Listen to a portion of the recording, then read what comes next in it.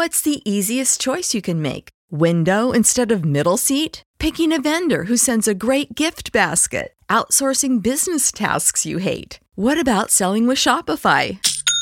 Whether you're selling a little or a lot, Shopify helps you do your thing, however you cha-ching. Shopify is the global commerce platform that helps you sell at every stage of your business. From the launch your online shop stage to the first real-life store stage, all the way to the did we just hit a million orders stage. Shopify's there to help you grow. Whether you're selling scented soap or offering outdoor outfits, Shopify helps you sell. Wherever and whatever you're selling, Shopify's got you covered. Sign up for a $1 per month trial period at shopify.com/try. Go to shopify.com/try now to grow your business, no matter what stage you're in. Shopify.com/try. What's the easiest choice you can make? Window instead of middle seat? Picking a vendor who sends a great gift basket? Outsourcing business tasks you hate? What about selling with Shopify?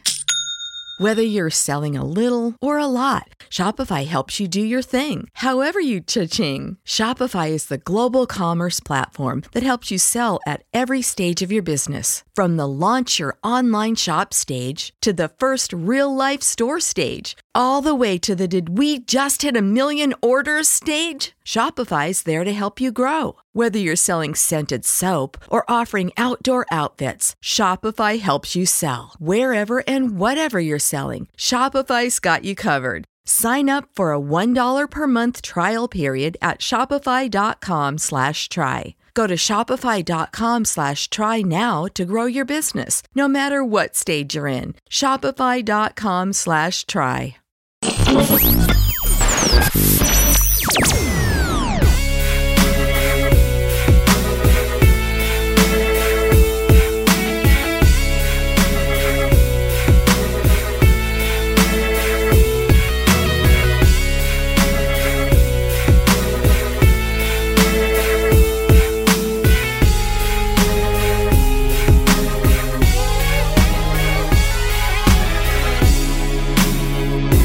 Welcome into No Nonsense, a Tennessee Titans podcast, your place to go for on-demand Titans coverage that is 100% free of the nonsense that we always see in sports talk these days. I'm Luke Worsham, joined by the other two hosts of No Nonsense, Matthias Wadner and Will Lomas, coming to you ahead of the Titans' NFL playoff divisional round matchup with the Cincinnati Bengals. We're going to be taking a look at this game from every angle, and we are fired up to do it.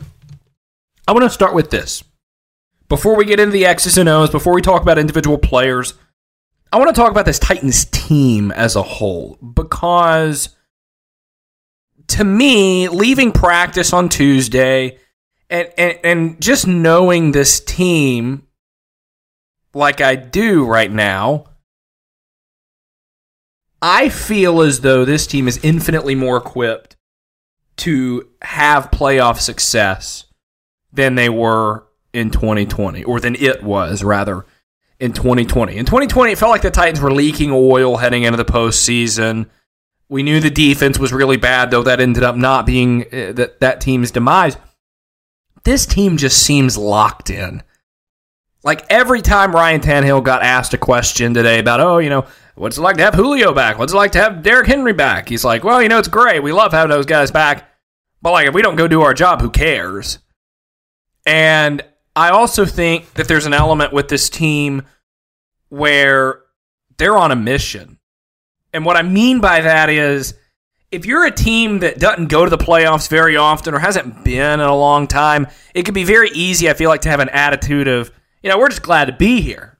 This is lots of fun. We get a t-shirt. We won the division. Cool. Get an extra paycheck. This Titans team doesn't care about any of that anymore. They've been to the playoffs 2 years in a row. This is the third year. 4 out of the last 5 seasons the Titans have been to the playoffs. They don't care about making it there anymore. They're out to win a Super Bowl. And I think that's an emotional advantage. I asked Kevin Byron today, I said, is this whole thing a disappointment if you win, if it's anything less than a Super Bowl win? He said, in my opinion, yeah. This Titans team is on a mission, and that's an advantage. Yeah, it definitely does feel different this year than 2020. At least 2019 was kind of just, a spark that we didn't see coming. And then 2020, we thought they could replicate that success, but it never felt good. Even throughout the regular season, the team never felt really confident in themselves, probably just because the defense was so bad, and we knew it was going to end up being their demise. Surprisingly, it actually wasn't in the playoffs. The offense really just couldn't get anything going against the Ravens, but laid an egg. Yeah, but in addition to just the defense being so much better this year, like you said, like the team has a different aura about them, and they know what they have to do. Like they know they wouldn't have, last year's team would have never got the 1 seed, especially given all the injuries that this year's team has had to deal with. They just seem different, and I really hope they come out on Saturday ready to go. I think they will. Given that extra week of rest, you're getting possibly Derrick Henry back. That could be an emotional jolt in and of itself, in addition to just his presence and play being added. But yeah, this feels like a team that has grown up a little bit emotionally. And I think they're going to come out ready to play, because they've come out ready to play against every good to great team that they've encountered this season. Yeah, and it feels like this is a team that has had questions all year long with people doubting them, and we talk about doubt a lot, but this feels like the first time they've had a chance to actually respond.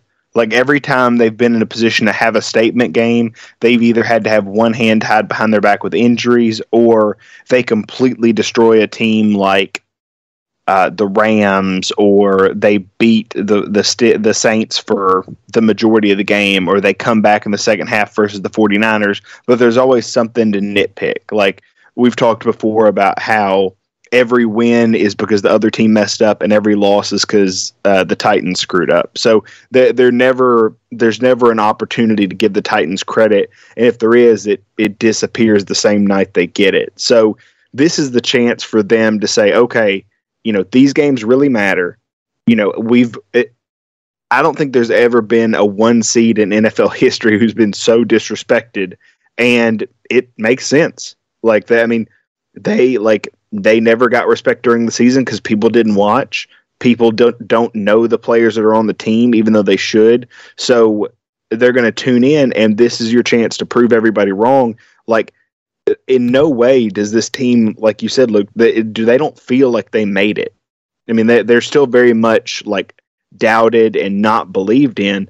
It's not like last year when you hit A.J. Brown deep down the seam for a 50-yard pass and you kick a field goal that doinks in. I think it made a double doink. I'm not sure. No, I think it just was single. And then you win the AFC South for the first time in forever, and like you said, you get hats and T-shirts and all that, and everybody's excited.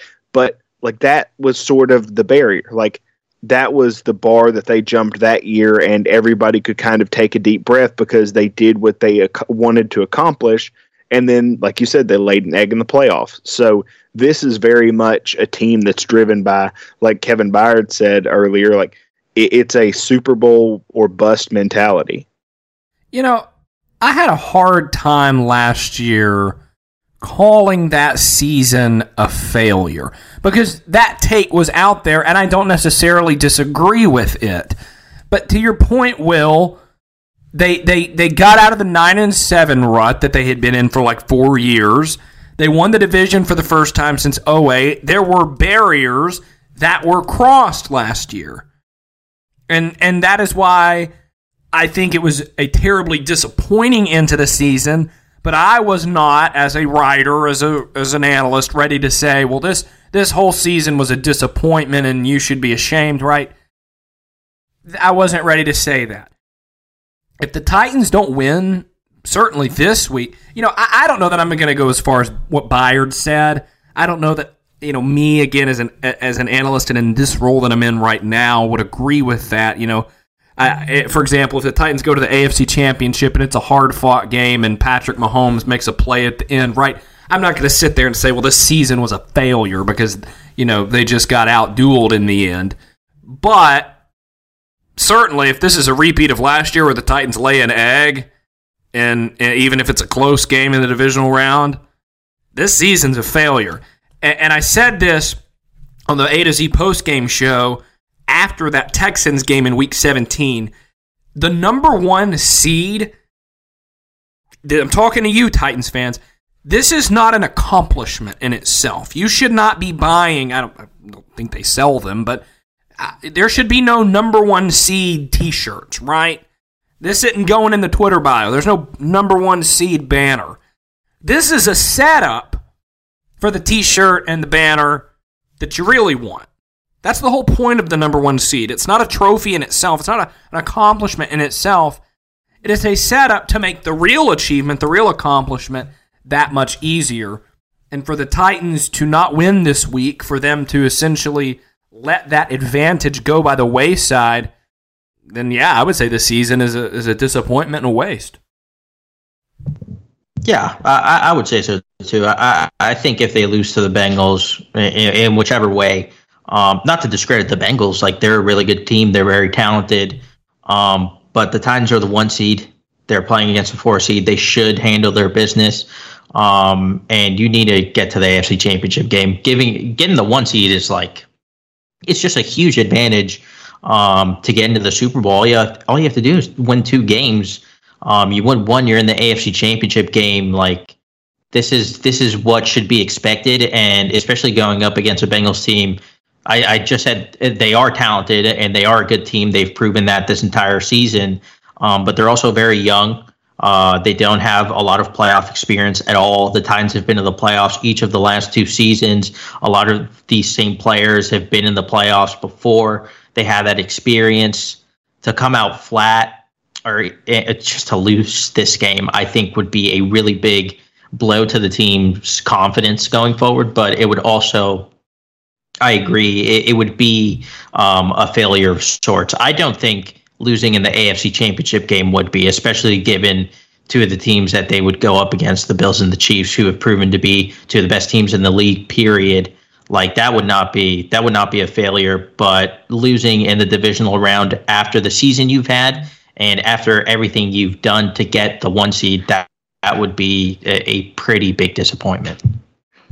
Yeah, and the goal of this season is to, forever ago they said from good to great. That was the slogan, and that and they did great. I think they went to the AFC Championship game that year. So it's that's the same mentality, but it's much more tangible now. It's not shoot for the moon, hit the stars. It's you are right there on the cusp of being considered. Your record and your resume will tell the story that you are a great team. All you have to do is continue to win. You have to win 3 more games to prove that you're the team that you've been telling everybody you are, and it's against people that you've beaten. So, not the Bengals specifically, but the whether it's the Bills or the Chiefs, nobody right now thinks that, in the media that there's a vast talent gap between the Titans and the Bengals one way or the other. But they think there is a big talent gap between the Chiefs and the Bills and the Titans and the Bengals while they're in this category. So this is a chance for somebody to, whoever wins this game, to go to the next game, to the championship, and take that recognition. And for the Titans, they've been trying to do it for 2 years, and they've seen that the regular season is not enough. If you don't have postseason success, you are not going to get respect. So I think the Titans know that, the players, the coaches, the front office, they know that if they don't win this game, and really if they don't win the AFC Championship game against one of these 2 teams, it's going to be the same thing next year. You're going to get the same conversations, the same, can Derrick Henry do it again? What will this team look like without Derrick Henry? All the questions you get and none of the credit. And unless you win in the playoffs, then that's where you're going to be. And I think they're tired of it. So hopefully that motivates them, and, they keep their foot on the gas the entire time, because like you said, it's not an accomplishment to get the 1 seed. That's something you earn based off of your record. The accomplishment is what happens at the end of the season, and Vrabel said this too, where, don't talk about the job we're doing currently. Save that for after the season until you know the full picture. Don't say, oh, well, this defense is much better than they were last year, because if you go into the playoffs and you allow 50 points, then who cares? None of it mattered. So I think that is, and I think that has to be the mentality. I've seen some people being like, well, the Titans beat all these teams. Like I was just reading to you guys, I saw the stat. Titans were 8-3, or they had 8 wins against winning teams this season. That's an NFL record. And it's like, but they lost to the Texans. They lost to the Jets. They're so unpredictable. It's like, no, they're completely predictable. You could feel both of those losses coming sort of from a mile away. I know I picked them to win the Jets, and I told everyone that was a surefire thing, but I was sort of in the minority on that one. There were a lot of people that saw that one coming, and that's just who the Titans have been under Mike Vrabel. But now you're to the time of the year where who cares about that, because you're only playing good teams. Let's talk a little bit about that good team that they're going to face this week. The Cincinnati Bengals, led, of course, by quarterback Joe Burrow. And if I'm the Titans and I'm thinking about how I win this game, how I advance to the AFC Championship, it all starts with that guy. It all starts with Joe Burrow, because there are few quarterbacks who play with the confidence and the swagger of Joe Burrow. And this isn't like, cockiness doing dances swagger. This dude, for lack of a better term, is just a bad MFer. He just is. And objective number one for the Titans, I talked to Jeffrey Simmons a little bit about this today. Objective number one is make that dude uncomfortable. Because if Joey B is back there in the pocket untouched and throwing dots against this defense, good luck. Burrow's been playing the best ball of his career. I think he started a little rusty this season, obviously coming off the injury would do that to you. But he finally looks like the Joe Burrow that we saw at LSU. He's been really good at evading pressure, scrambling, just getting different ways to extend plays and get the ball to Jamar Chase, T. Higgins, Tyler Boyd, Joe Mixon, even Uzoma. And it's tough. It's tough. But I think the Titans are pretty well suited to actually contain him, just because of the way that the Titans have been getting pressure. And that's just been with 4 guys who have been dominant this entire season. And actually have some advanced analytics here. I don't know how you guys feel about EPA per play, but I feel like it does a pretty good job of. I love it. It is a good stat. It's not a PFF big time throw thing. I was about to say it's not big time throws. Yeah, it's not. It's real. This is like real quantifiable evidence. So anyway, Joe Burrow against the blitz has a 0.29 EPA per play. Against 4 rushers in a clean pocket, 0.30. And against 4 rushers while he's getting pressured, it's down to minus 0.36. So I think that's a pretty clear indicator that the way to limit his impact is to get pressure with 4 pass rushers. And that's what the Titans have been so good at this entire season. So I just feel like the Titans are in a really good shape to limit a lot of those explosive plays that he's been able to get. Like I do think the Bengals are going to put up a decent amount of points. I just don't think the Titans are going to just be leaking big play after big play like a lot of these other defenses have been doing against the Bengals. Yeah, and so this is interesting. Do y'all know how many games he went this year without being sacked? I don't. So I would assume no. I don't have a guess. Can't be a lot. He's been crushed. Only once. Yeah. He's gotten sacked 5 or more times in, I believe, 5 games this year. I think he's been sacked more than anybody else in the league. He's been getting crushed, and part of that's on the offensive line, which is a big issue. But it's like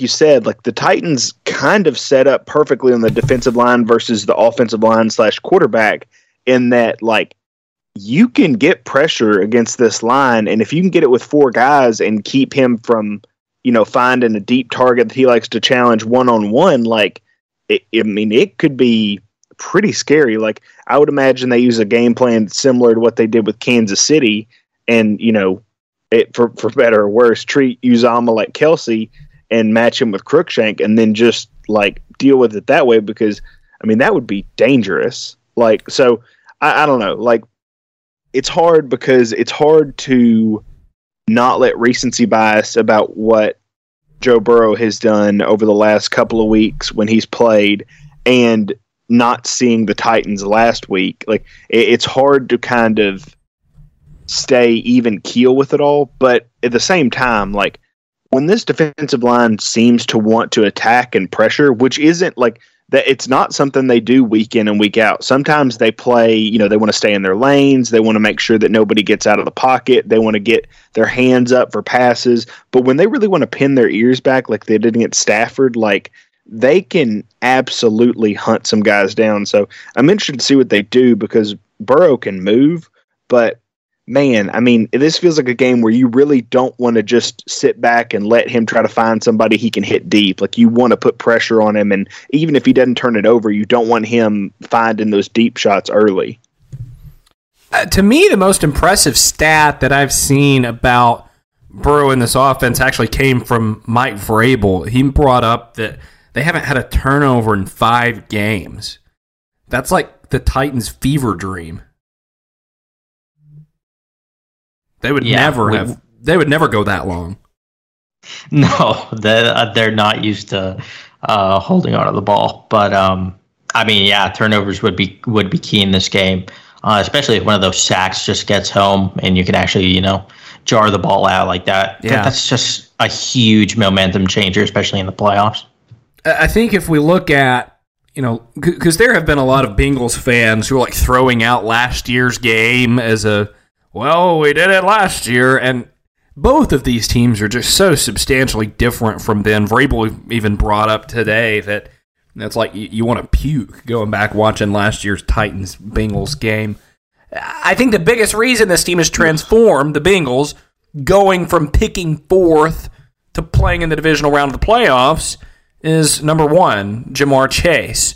And in just one moment, we're going to talk about what the Titans can do to try to get a wrap on this guy, because in his first year in the league, over 1,400 receiving yards, he was a problem for the Raiders in the wild card round. We're going to talk about how the Titans can avoid that happening to them in just one moment. You're listening to No Nonsense, a Tennessee Titans podcast.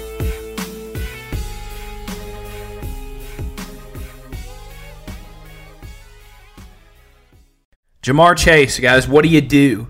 Because the Titans don't travel cornerbacks typically. It happens, in parts of games occasionally, but as a whole, they play sides. It's Jenkins, it's Molden, and it's Fulton. Fulton, who, by the way, was childhood friends with Ja'Marr Chase. What do you do? What's the strategy here? I don't know, and I don't think any defensive coordinator has been able to figure it out really this entire season. Me personally, I would like Fulton to be on him 24/7, but like you said, the Titans really don't care to do that all that much. I just want them to eliminate the big plays. And I know it's difficult, but as long as he doesn't get over the top of you, he can still break the game open just because he's so good on even those shorter routes, those slant routes. He's so good after the catch that he's really hard to tackle. And he could break a big play, but it's getting behind the defense that would really, hurt the Titans, and it would probably demoralize them because you then start getting into your own head as the game goes on. And as we've seen with Ja'Marr Chase, if he does it once, he can do it again, even within the same game. So it's difficult. I personally would like to see Kristian Fulton just shadow him. Like we've talked about, he knows him. He's known him for a while, and I think that does play a little bit of a factor. He'll probably play. They both will play with a chip on their shoulder. But Fulton has been so good this year that I think if the defensive coaches go that route, I think Fulton will come through for them. We'll see. We'll see what they come up with. Yeah, I think the worst, like, not to go completely counter to y'all, but I think the worst thing they could do is pay him any special attention. And I know that sounds crazy, but the problem is you've got T. Higgins on the other side. Like, it's not like you just have like a nobody, and you've got Tyler Boyd and they've got Uzomah. So if you're gonna tilt your coverage, they've got players that can beat that. So in that case, just play your game. I mean, we just saw them play the 49ers, and the 49ers had Kittle, Deebo Samuel, and Ayuk, who tear everybody else up too. Like, just play, what has gotten them this far is a good four-man rush and good communication with the defensive backs and the linebackers. So throwing something in and changing that the week of in the playoffs seems like a bad idea. Just play your game, do what's worked all season. Don't try to get too cute or anything like that. Just do what you've done against. Maybe it doesn't keep.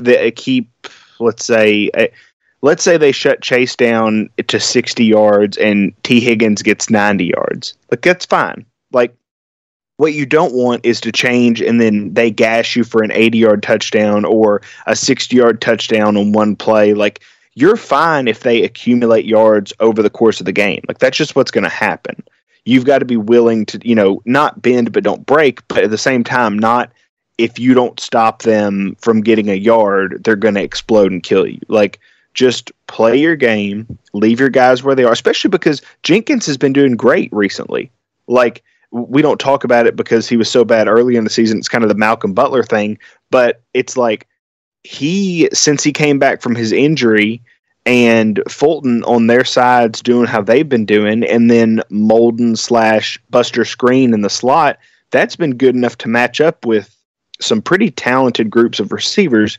So I say just play it like that, deal with it like you've always dealt with it, and then if you need to make an in-game adjustment, tilt your coverage one way or another. But know that you've been, nothing on the defense is broken right now. So don't try to get ahead of it and break something when what you've been doing works. What can't happen, because I'm kind of with you there, Will, although be willing to adjust perhaps if that doesn't work at first.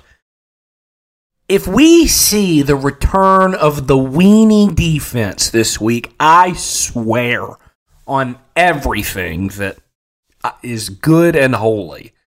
If we see them lining up on 3rd and 2, 10 yards off, they deserve to lose this game. And we haven't seen that in a while. That hadn't been a criticism of this team in a while. But if they look at Chase and Higgins and Boyd and Mixon, and they say, we're just going to keep them from torching us deep, and they're not willing to go play physical coverage, then end the season now. Yeah, I agree. I don't think they will. I don't think they will revert to that. And I really hope they don't, just because they've played such great defense for the majority of the season. I'm excited. I'm excited to see them because I don't want to keep going back to the last season, but the defense was just so awful, and the improvement that they've had this year with all the new players and the new scheme, they've been playing so well, just so quick. And here's something interesting on that, because what was the one word that kept coming up last year when these players would get asked, what's the problem? Why is the defense so bad? What was the one word? Communication, right? Communication, though, yeah. Will is incorrect. Communication was the word. Today, Gentry Estes from the Tennessean asks Jeffrey Simmons, what do you think has been the key to the success you guys have had as a pass rush this year? Well, I think we're just great communicators. Right? It's just been a total flip of everything from last year. The production is different, but also everyone was just lost last year, and now they're in sync, like you're saying, Matthias. Yeah, and in sync is probably the best way to put it. I think the game where they had maybe the most issues was surprisingly the last game against the Texans. But a lot of that just seemed like Danny Amendola went supernova on Elijah Molden, which was just so weird and so crazy. But It was super, super weird. But even like the first half the defense was amazing. And just like they had been for almost every game this whole season. So I don't know. I feel like they're going to play well. I think they match up well.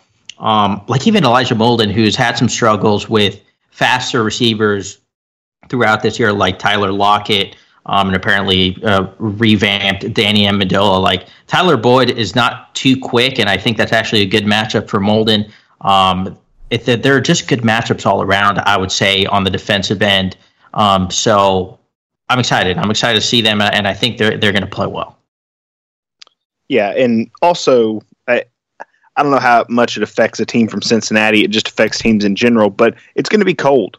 Like, it's going to be a sub-freezing temperature game on the road, and it should be a loud, hostile environment. So there is something to be said about trying to communicate for the Bengals offense and deal with that when, not, like I said, not that they haven't dealt with the cold, but all those factors at the same time and dealing with Jeffrey Simmons murdering your right guard over and over and over again. Like that's going to be a problem in and of itself. So that's why I'm like, don't give yourself a chance to screw up by changing your game plan completely. Like, do what you know and do what you do well.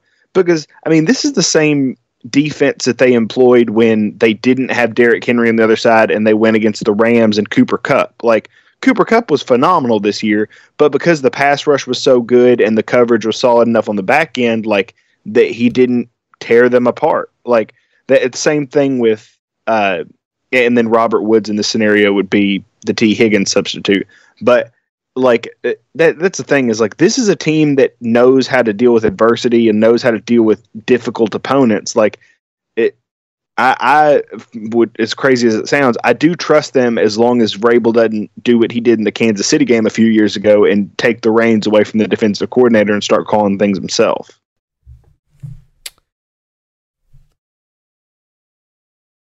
I had something else. I know I did.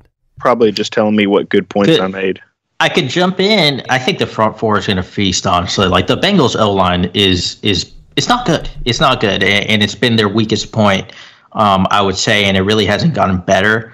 The Raiders, with Max Crosby actually didn't get too much pressure, but he had a couple of. No, he did great. Did he? I can't remember. So the weird thing is they didn't play Crosby very much early.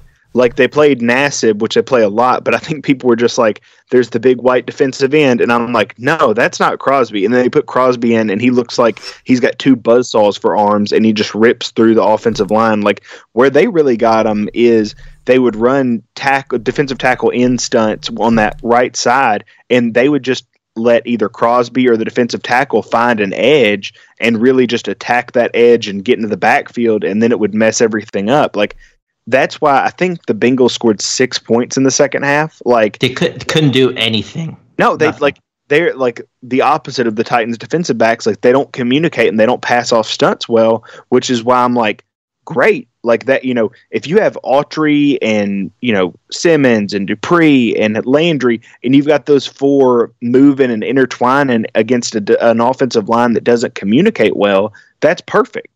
Now, again, like we've said before, if they sit back and play soft coverage and don't want to get beat deep and then don't really attack and rush the pocket, then that's where you're going to get in trouble. But if they do what they've done in some past games with their twists and stunts, they'll get a couple of really good looks.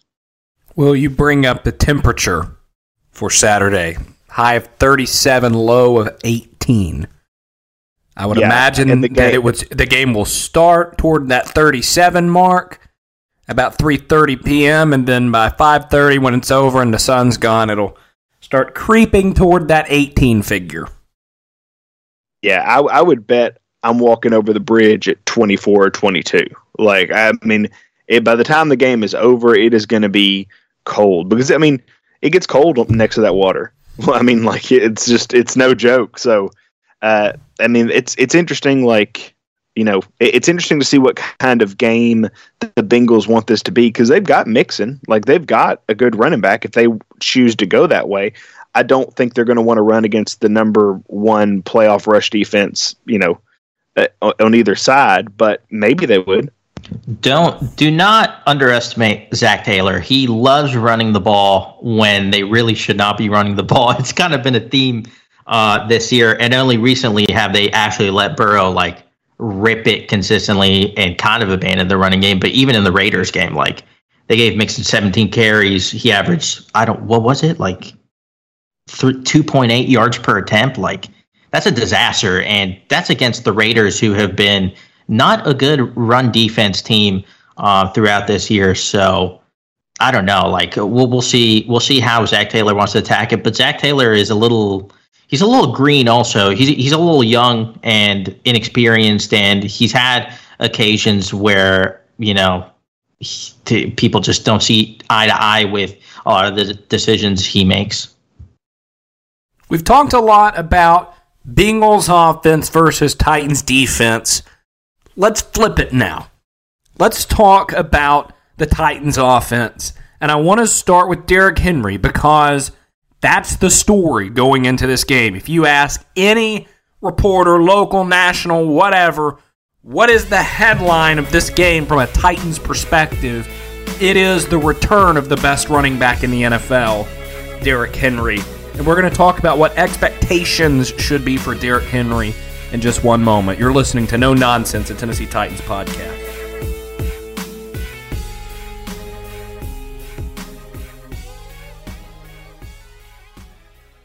Derrick Henry's going to be back this week, guys. I keep getting texts from friends and stuff. It's like, is Derrick going to play? It's like, yes, Derrick Henry's going to play in this game.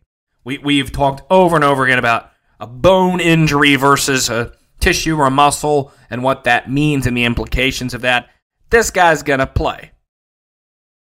What are the expectations for him? Is it going to be picking up where he left off? Is there going to be rust to knock off? What do we think? My expectation is 30 carries for 200 yards. I feel like that's what everyone is just expecting, but I mean, I wouldn't be surprised, but I'm going to temper my expectations.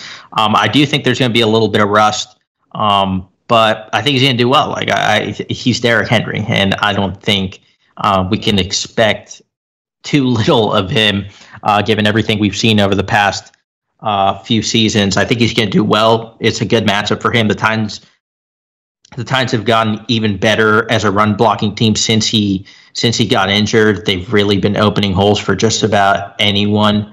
And the Bengals' run defense is a little suspect. Like their linebackers aren't bad, and they were actually ranked as one of the better run defenses throughout the regular season. But in that game against the Raiders, Josh Jacobs was playing really well. He averaged over 6 yards a carry. And if they play like that again, especially in the cold at home against possibly Derrick Henry, like fully healthy and fresh, that could be a recipe for disaster for the Bengals, not the Titans. Yeah. So I have written down like a projection, or kind of an over-under. To me, 25 touches, 130 total yards, and 1.5 touchdowns. Like, that feels like conservative enough because it's just over 5 yards a carry. Or 5 yards a touch, sorry. Because I expect he gets a pass or something. But that's just over 5 yards a touch. It's not asking a lot. The total touches seems like a lot, but he was also carrying like 40 times a game before he got hurt. So, and also he's the healthiest person on the roster, just I guess among the running backs. So, like, he's your healthiest, he's your most talented, he's the most fit for this game plan. He's your most explosive.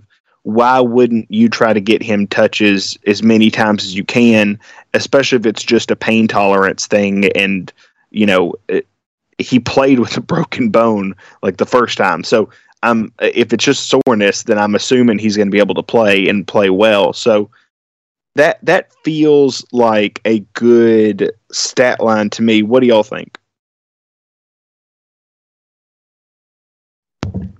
Sounds good to me.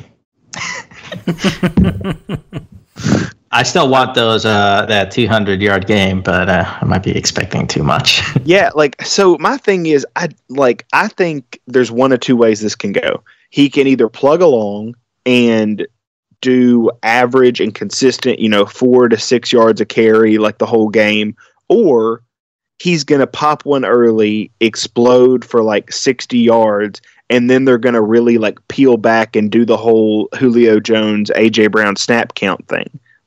Where if it's okay, we've seen you're explosive, we're going to try to manage and get through so you're ready for the next game.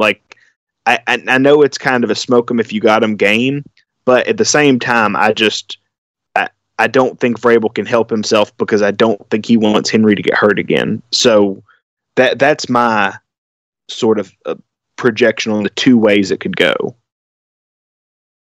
I don't know. Each of the last few seasons, it has taken him less time to get into a groove. A few years ago, it took till week 12. Then the year after that, it was the first half of the season was just kind of all right. Second half was outstanding.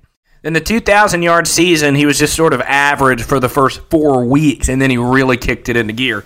This year, he got very little opportunities against the Cardinals in that disaster loss. And in week 2 and onward, it was the Derrick Henry we know. So, that being said, I don't know why anyone would think that it's going to take him a lot of time to get back into a groove. This is not a situation where we're talking about him trusting the foot. That's not what this injury is. He's going to go out, he's going to run a football. And for all these people saying, give D'Onta Foreman 10 carries to soften the load, just stop. Derrick Henry is so good.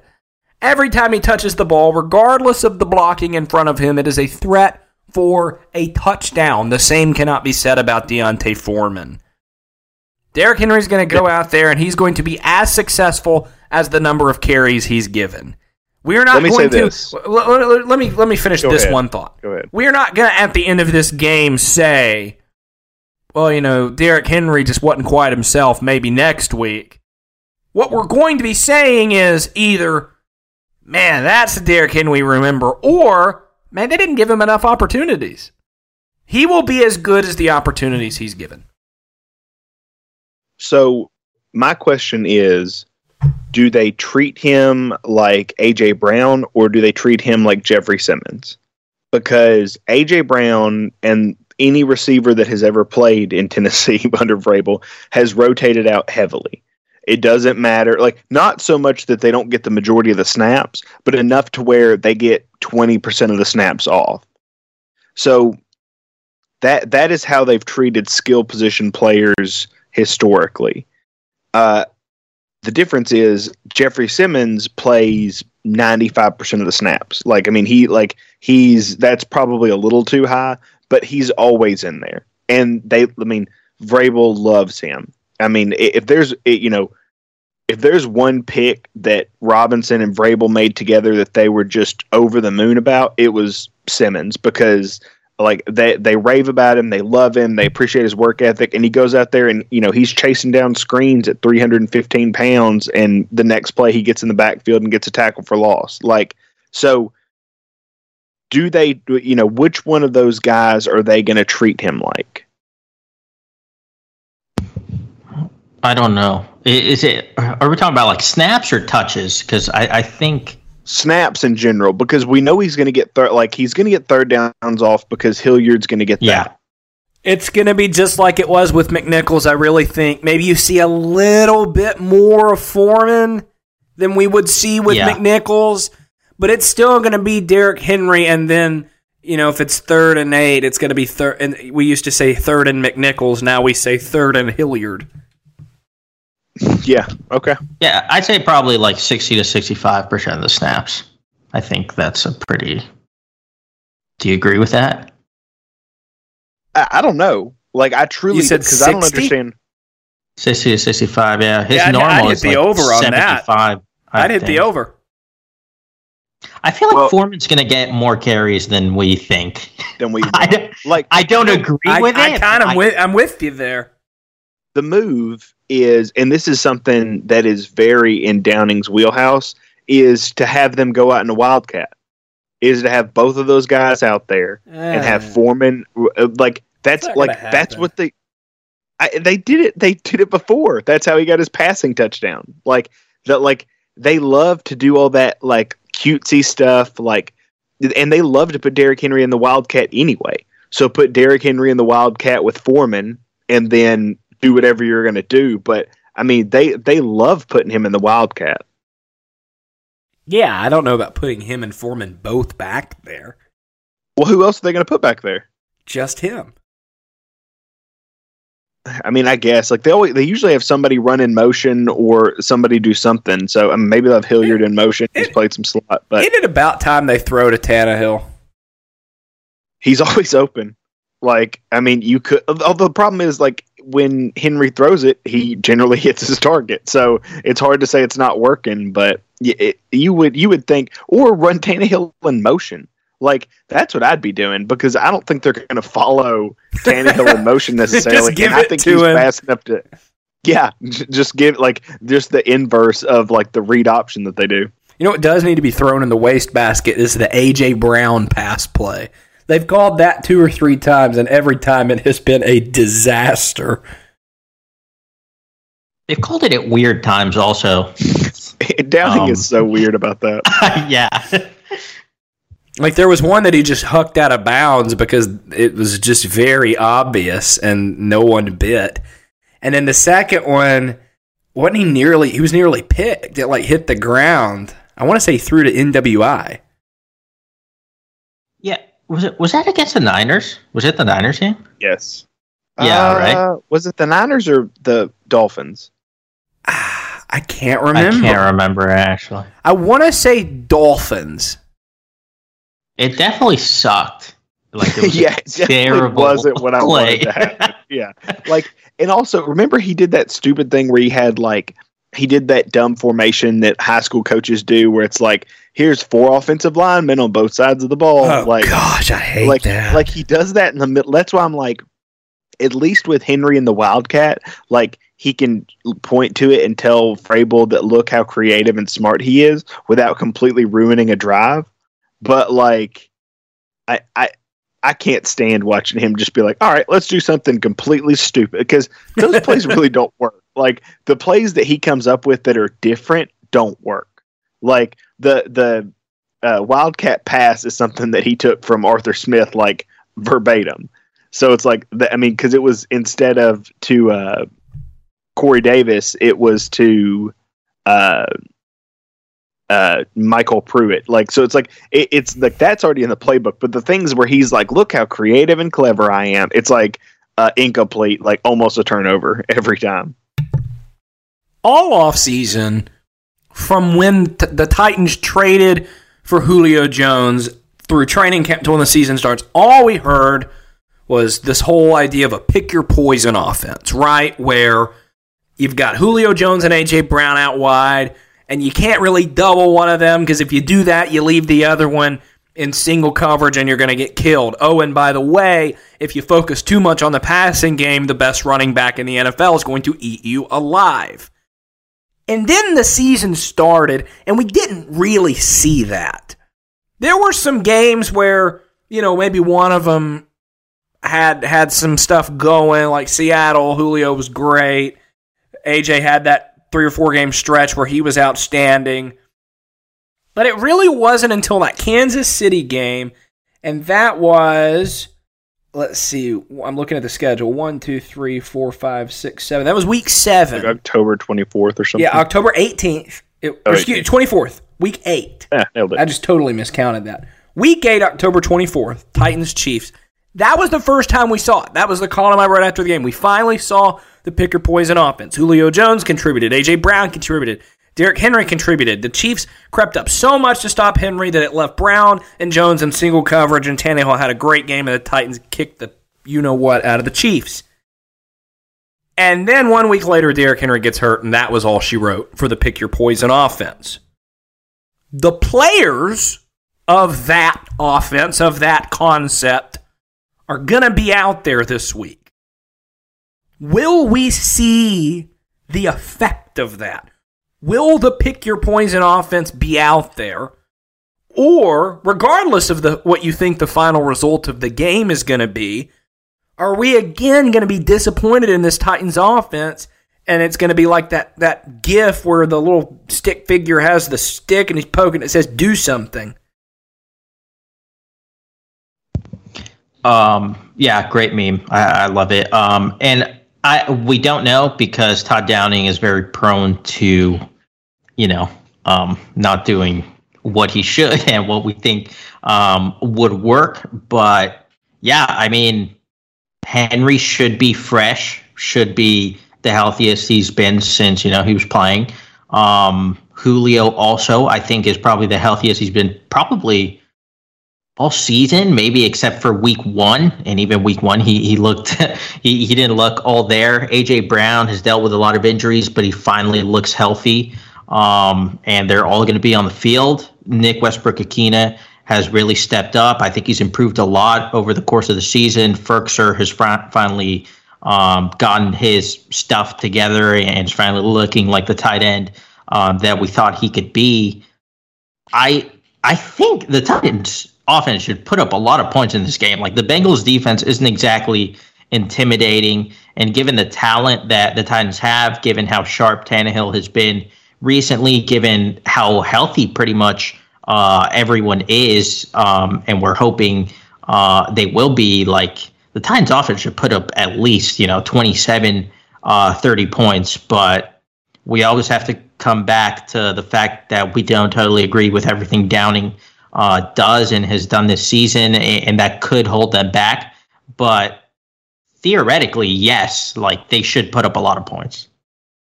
Yeah, and I don't mean to be a jerk about it, but there's 0% chance that Downing has changed his ways and he's going to call effective scripted plays. Like, so you got to think, like, what can you do with 3 quarters of football? Because that's kind of what the offense actually gets. See, and that's what I'm going back to, and I'm writing this either Wednesday or Thursday. I haven't decided yet, but they got to snap out of that. And Will, I don't know that you're wrong in saying that they won't, but I don't see a path to the Super Bowl, or at least to winning the Super Bowl, if they can't go a quarter. I mean, I asked Vrabel today for this article about, the margin of error in the playoffs being so small, and he talked about every play matters, and he brought up the Raiders going from 3rd and 1 to 3rd and 6 because of a false start, and that led to a strip sack instead of an easy run for a first down, and you never know which play is going to change the outcome of a game. It's like, how can you have that attitude and then also sit back and be like, hey, we just won't score for a quarter? Woo! And you know what gets me? One more thing, Will, is I've asked Tannehill and Downing and someone else, I can't remember who else, probably a couple others too, but every time I ask that question of why are the slow starts happening, it's always the same answer. Well, we're inefficient. We're getting behind the chain. Yeah, so why? I almost want to follow up and say, okay, so why is that happening? Why can't you stop doing that? The problem is you ask the right question and they don't answer the question you ask, because I heard you say it today, and they because I think you said it to Tannehill, didn't you? Yeah. Because his response was basically like, we got to make plays when we're there. We got to do better. We got to he's basically saying like we got to make plays and do all that. But the question you're asking isn't what is the game plan going into it. The question is, why has that game plan not worked for the previous 18 weeks? And nobody addresses that. And the problem is you can just say, oh, well, we were going to hit a big play like to Julio, but then we got, then there was a sack. Yeah. And I almost brought that up, but then that's like the one example. Yeah, that's what I was saying. It's like they have like that in their back pocket, because they always say, like, there's sometimes when we have things set up and for whatever reason we just aren't able to get them there. Leaving meat on the bone. Missed opportunities. And it's like Vrabel talked about, you want to reserve the right to punt on 4th down, which is a good phrase, but talking about turnovers, like in why you don't want to necessarily take shots and why Tannehill's doing better, at possessing the ball and why they haven't had a turnover in 3 games or whatever. But Yeah, like that's the problem. Like, and you know, you said I don't see how they can get to the Super Bowl, but the problem is like they've beaten the Chiefs like that. They've beaten the Bills like that. So they scored a touchdown on an opening drive against the Chiefs. Well, but you're right. But what I'm saying is like using this, like they didn't have to change for that game. They didn't do anything different. It just worked. So, you know, because I think that was the opening drive where they hit 2 like deep shots to AJ, right? Like there was one on the sideline that they were intermediate. Yeah, and then so like 15 to 20 yards, and then something I think like that. It ended in a fade touchdown, I want to say. Yeah, it was like a long fade touchdown, and then there was that catch that they said was incomplete, that it was bobbled, but then they called it back, and that's a different drive. That was a different drive. Oh, okay, got you. Okay. Anyway, the point is like this mentality has gotten them to 8 wins against 10 or against winning teams. You know, it's like so they know there's a problem with it, but not enough to like actually focus and change. Like that they say they want to get better, but through this we've seen that they really like don't know how to fix this, and they're not going to learn. But like I said, the good news, bad news of that is, well, you have actually been able to overcome it and win, and in large part that's because the defense has been so good. But yeah, it's certainly an aggravating trend that I fully expect to continue. Yeah, you know what could also alleviate some of those first couple of drive concerns? Derrick Henry just popping a long run. That's it. That's a great point. But I was about to say that too. But you know what? I'm watching in my head right now. First play of the game, inside zone at right guard, loss of 1, second 11. I mean, I can just see it right now. Yep, I know. I mean, that's the annoying part.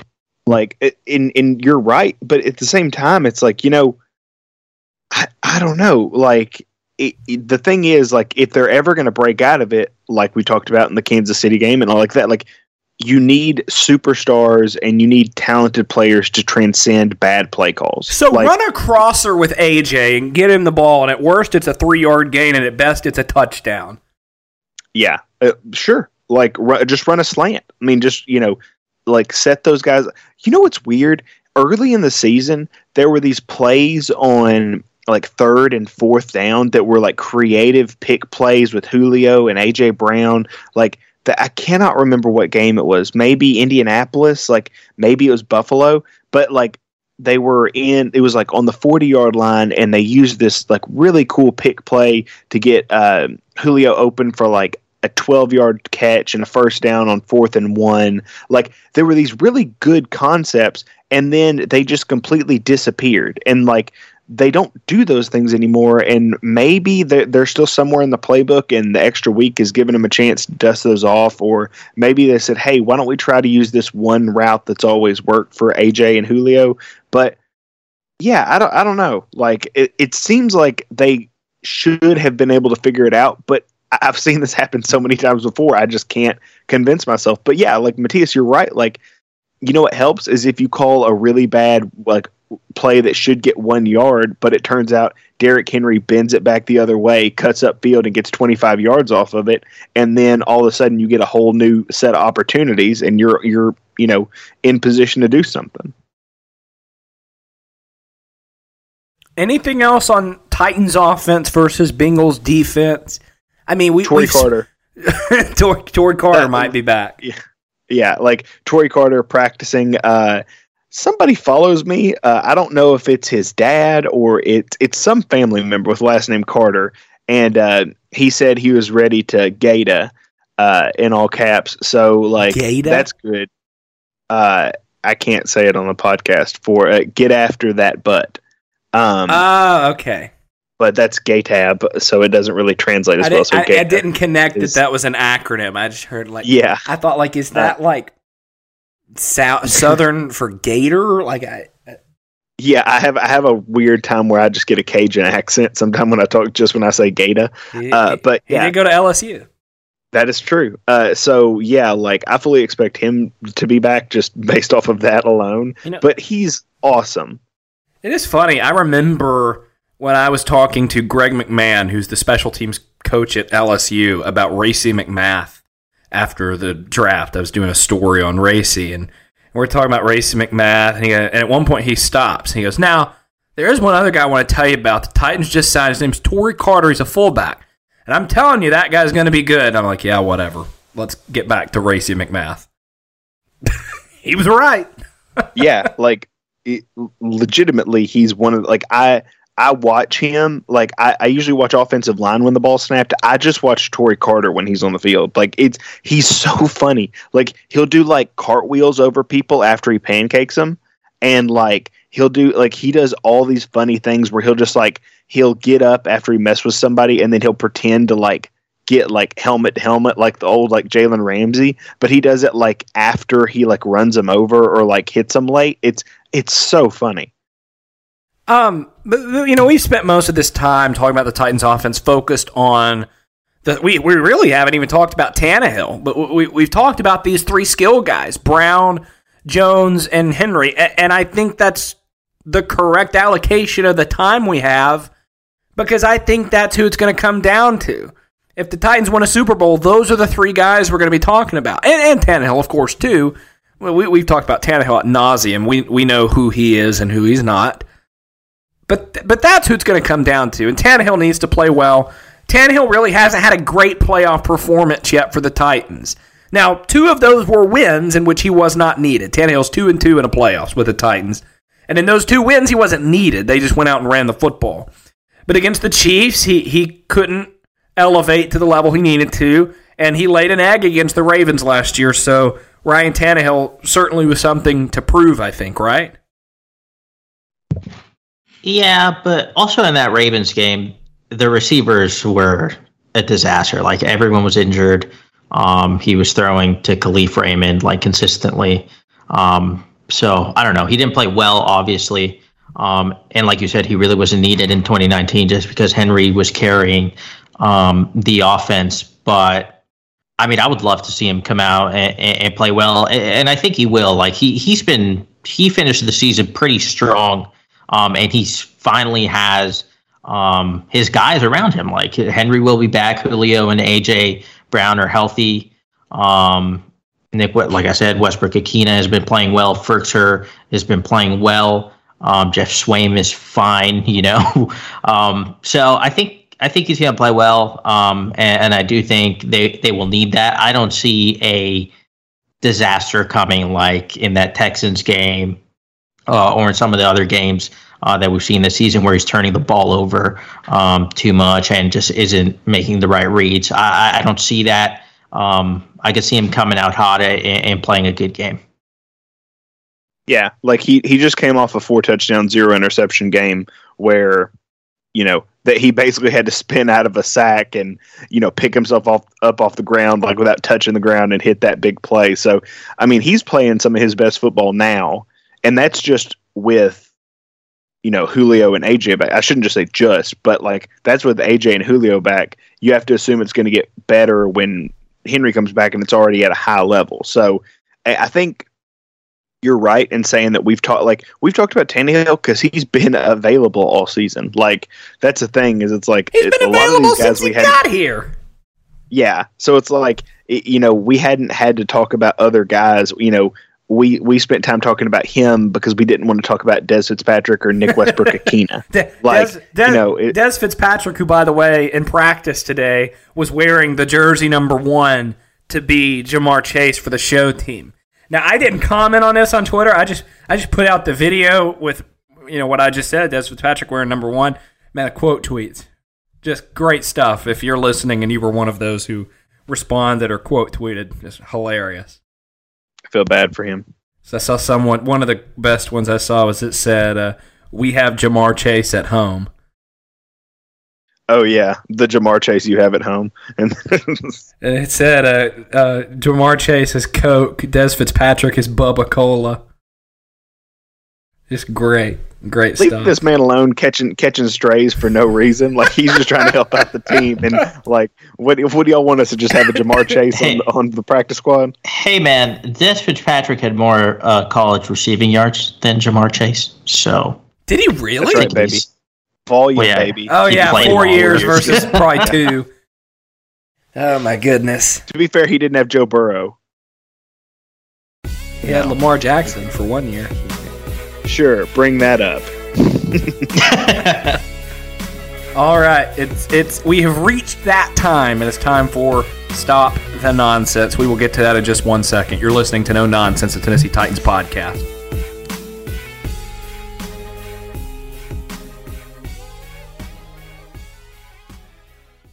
Okay, time for Stop the Nonsense. I've got mine, so I'm going to go ahead and start. I actually had something else in mind all throughout the week, and to be honest, I don't remember what it was. I wrote it down. If during a week I think of a Stop the Nonsense, I write it down. I don't remember where I wrote it down.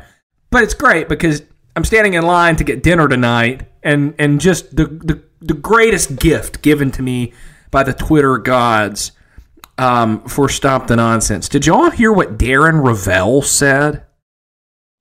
That was going to be my Stop the Nonsense. All right, yeah, I was afraid to say it, but y'all go ahead. Let's tag team this. So, Darren Rovell, I don't know if he did this on Martin Luther King Day or if he did it on Tuesday, but he does a Twitter Space, which, if you don't know what that is, it's basically like a Zoom call where everyone but like the host is muted, and two people can have a conversation, and you can like unmute other people. It's kind of like a podcast, but with a live audience, and you can bring audience members in. And he's doing this supposedly talking about like some basketball topic. And then all of a sudden, out of nowhere, I don't know what prompted this. Apparently he was being accused of being racist. But he then talks about how he owns one of the largest Martin Luther King memorabilia collections in the world and has signed artifacts. And then he started talking about the Rosa Parks stuff. Just a very bizarre moment. Like, I don't really know how to explain it other than just to quote what he said.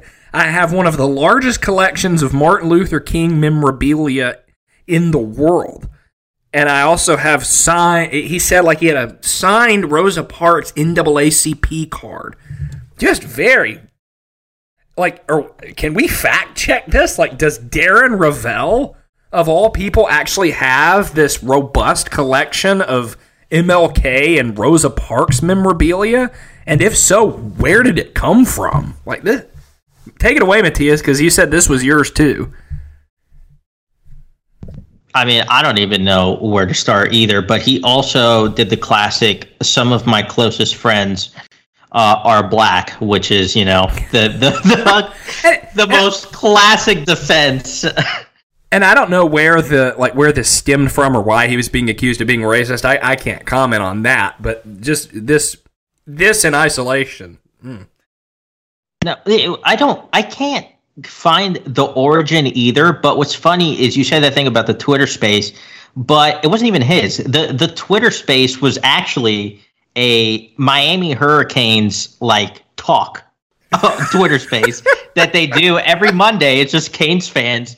And then he jumped in because I think they were coming at him on Twitter itself. And then he jumped in and then he started name dropping that he has this collection. And it was funny. Kevin Clark, who works for the Rangers. Kevin Clark. Yeah, I think he's from Miami. He definitely went to UM, the University of Miami. It was funny. He just tweeted I was just trying to talk about the Hurricanes, and here comes Darren Rovell trying to explain himself with this MLK collection on MLK Day. Just the weirdest. I don't like talking about Darren Rovell because I think he's a loser, man. I do not like him. I've never liked him. I don't know how or why he got famous, but here we are. But this happens very often that he's in these weird situations where he has to defend himself, and then he says some dumb stuff that gets him into even more trouble. It's something to behold, really. I forgot the best quote, because more funny than the memorabilia collection is when he drops the line, quote, "I'm a humongous fan of what he's done," talking about Martin Luther King Jr. Yeah, I forgot about that one too. I'm a humongous fan of what he's done.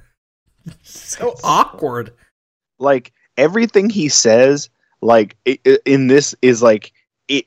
I don't know if he's like an expert level troll or if he's just like that socially unaware, because it's like the things he's saying, like if somebody wasn't speaking them out loud and they were thinking them, it'd be like, okay, like I get why that happened. It's like, you know, you support, you know, you appreciate civil rights activists and like the movements. It's like, but like when it comes out of his mouth, it's like, I really like what Martin Luther King has done. It's like, yeah, like of course, but like, and then like I always like, it doesn't matter if it's true or not. Don't say I have a bunch of black friends to defend yourself. Like, it's so weird. Like, that's such a, like, it's like, I don't think anybody's ever used that. And everybody's been like, oh, my apologies, sir. Like, I didn't realize. Like, and then backed off. It's such, and like, the memorabilia stuff is all weird. Yeah. Okay. I'm trying to think of like, who's someone that's like, obviously, you know, Martin Luther King at a very high level with what he did for civil rights and everything. But like, who's just like a random, like very charitable person? Just like, yes, I'm a big fan of what he's done. Like, well, no bleep, you're a fan of what he's done. It'd be like if you had like a signed, like, I guess people do this like from the Pope or like Mother Teresa, but like there's not like a bunch of trading cards that you're like, I have a first edition Mother Teresa, so yeah, like, and it's signed. I'm a big Albert Einstein stan, you know.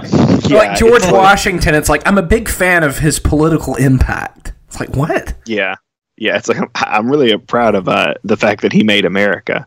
I feel like he did. Like, I feel like that's too simplified, and people are going to try to roast me. Understand? I do not care. All right. Before I expose my ignorance any further, I'm going to start mine. So, Eldon English brought this to our attention as a group, and I thought it was. I'd commented on it like I always do because I'm a sucker for it.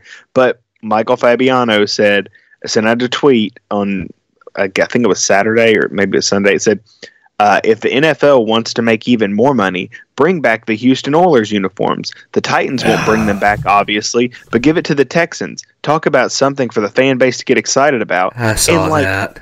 It makes my skin crawl because it's like, I like responded with like a picture of Chris Johnson wearing the Oilers throwbacks and be like, yeah, the Titans would never wear the Oilers stuff. Like, it's so, and I was like, I said, by the same token, Jacksonville should wear these.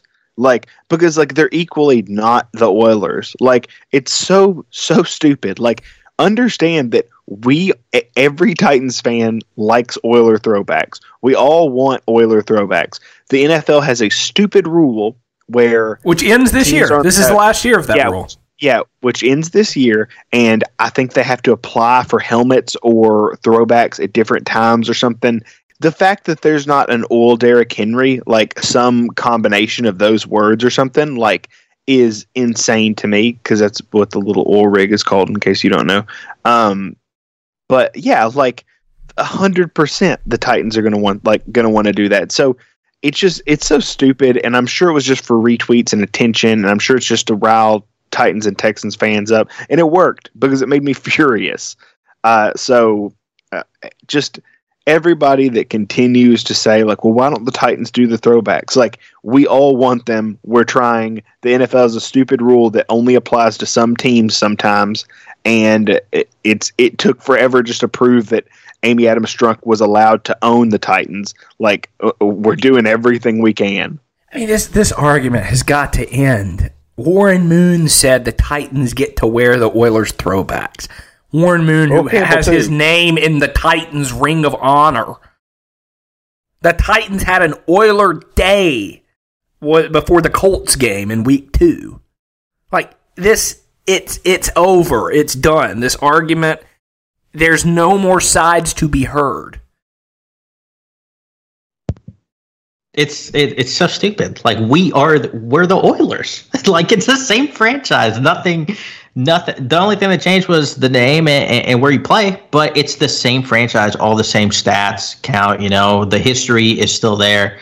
It's so weird that people just can't grasp that concept. Like, the Houston Texans are a completely new team. Their history started when they were an expansion team in, 2002 or whatever. Like, it's a completely different franchise. It's so weird that people just do not understand this concept. And I know Cleveland moved. I know that when the Titans put Oilers stuff in the team shop, it sold like nobody's business. Yeah. And like when Cleveland moved to Baltimore, like that you don't get like I just don't. It's so crazy to me. I don't understand. Like I'm not going to go over it again because I'm just going to spiral about the whole like thing I came up with where it was like it's like if somebody else, it's like if you move houses and somebody else, but you leave pictures of your family, it doesn't make them your family just because you move into that house. Like, yeah, I don't know. I hate it. That's going to do it for us. On Saturday, Titans versus Bengals, 3:30 Central Time, 4:30 Eastern Time. I'm fired up, Will. You're going to be there, right?